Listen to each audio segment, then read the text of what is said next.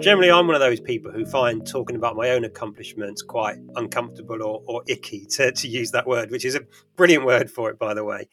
So I very much do tend to play things down.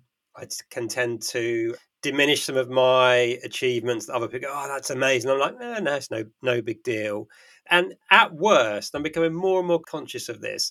Someone could give me some really lovely feedback or praise in the moment, and I can be quite dismissive of it in the moment, to the point where actually I'm now starting to realize that some people might just consider that as a bit rude, or go away thinking, oh, like, thanks, Ben. I just tried to give you some feedback and you pretty much just brushed it off. Like, next time I won't bother. So is that quite common? Is that many people's map of the world? Because I get a sense of there's lots of people like me, or is it more of an even split? Like, how big is the problem? So many of us are like that. Oh, a compliment. Oh, no. Here's a compliment. Oh, no. Let me tell you all the things that went wrong. And we talk about the failures because we just diminish it. And so much of it's context. So when I was in broadcasting, I was doing something and somebody came up and asked for my autograph. I was like, why would you want that? Like, I was so dismissive and so rude to this person. And my camera operator came up to me and said, that was so rude. And he called me on it, but I didn't realize how, so right away I ran back and said, oh my goodness, I'm so sorry. I was just in a different frame. And I gave them, I'm making it sound even worse than probably what it was, because we ruminate years later. But we do that. They wanted to give, they wanted my autograph, which was beautiful. I was so floored by it. But we do that when someone gives us a compliment. We're like, oh, no. And we put ourselves down, which is exactly what I did. And thankfully, someone was a bystander and intervened and said, that is something they wanted, and you dismissed it. And the same goes with when we receive a compliment or an award.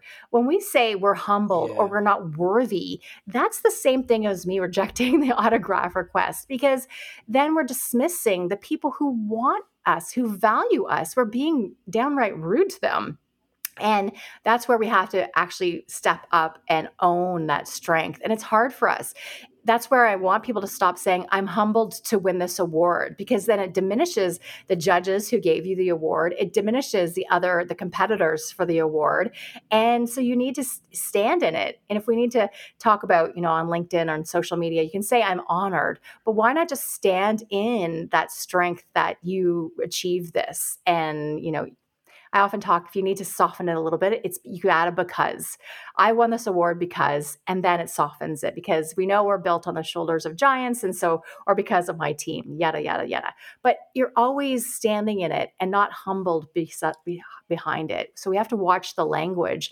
But so many people are just like us and have to be reminded again and again that we have to honor the successes that we have. I think too, Ben, it's also part of our burnout mechanisms, that we are so dismissive of the successes that we have, and we're waiting for other people to see it, that we have to do more work to achieve more, that people can see us more and do more. So it's that getting another certificate or spending that extra time, instead of spending that, 5 hours on that report, you're spending 25 hours on the report, because it has to be perfect and it has to be noticeable and so we have all these measures that we put in front of ourselves that actually burn ourselves out, instead of standing up and saying, here's what I did. I'm going to take credit. All those things that we have been taught to diminish and self-deprecate, stop doing that.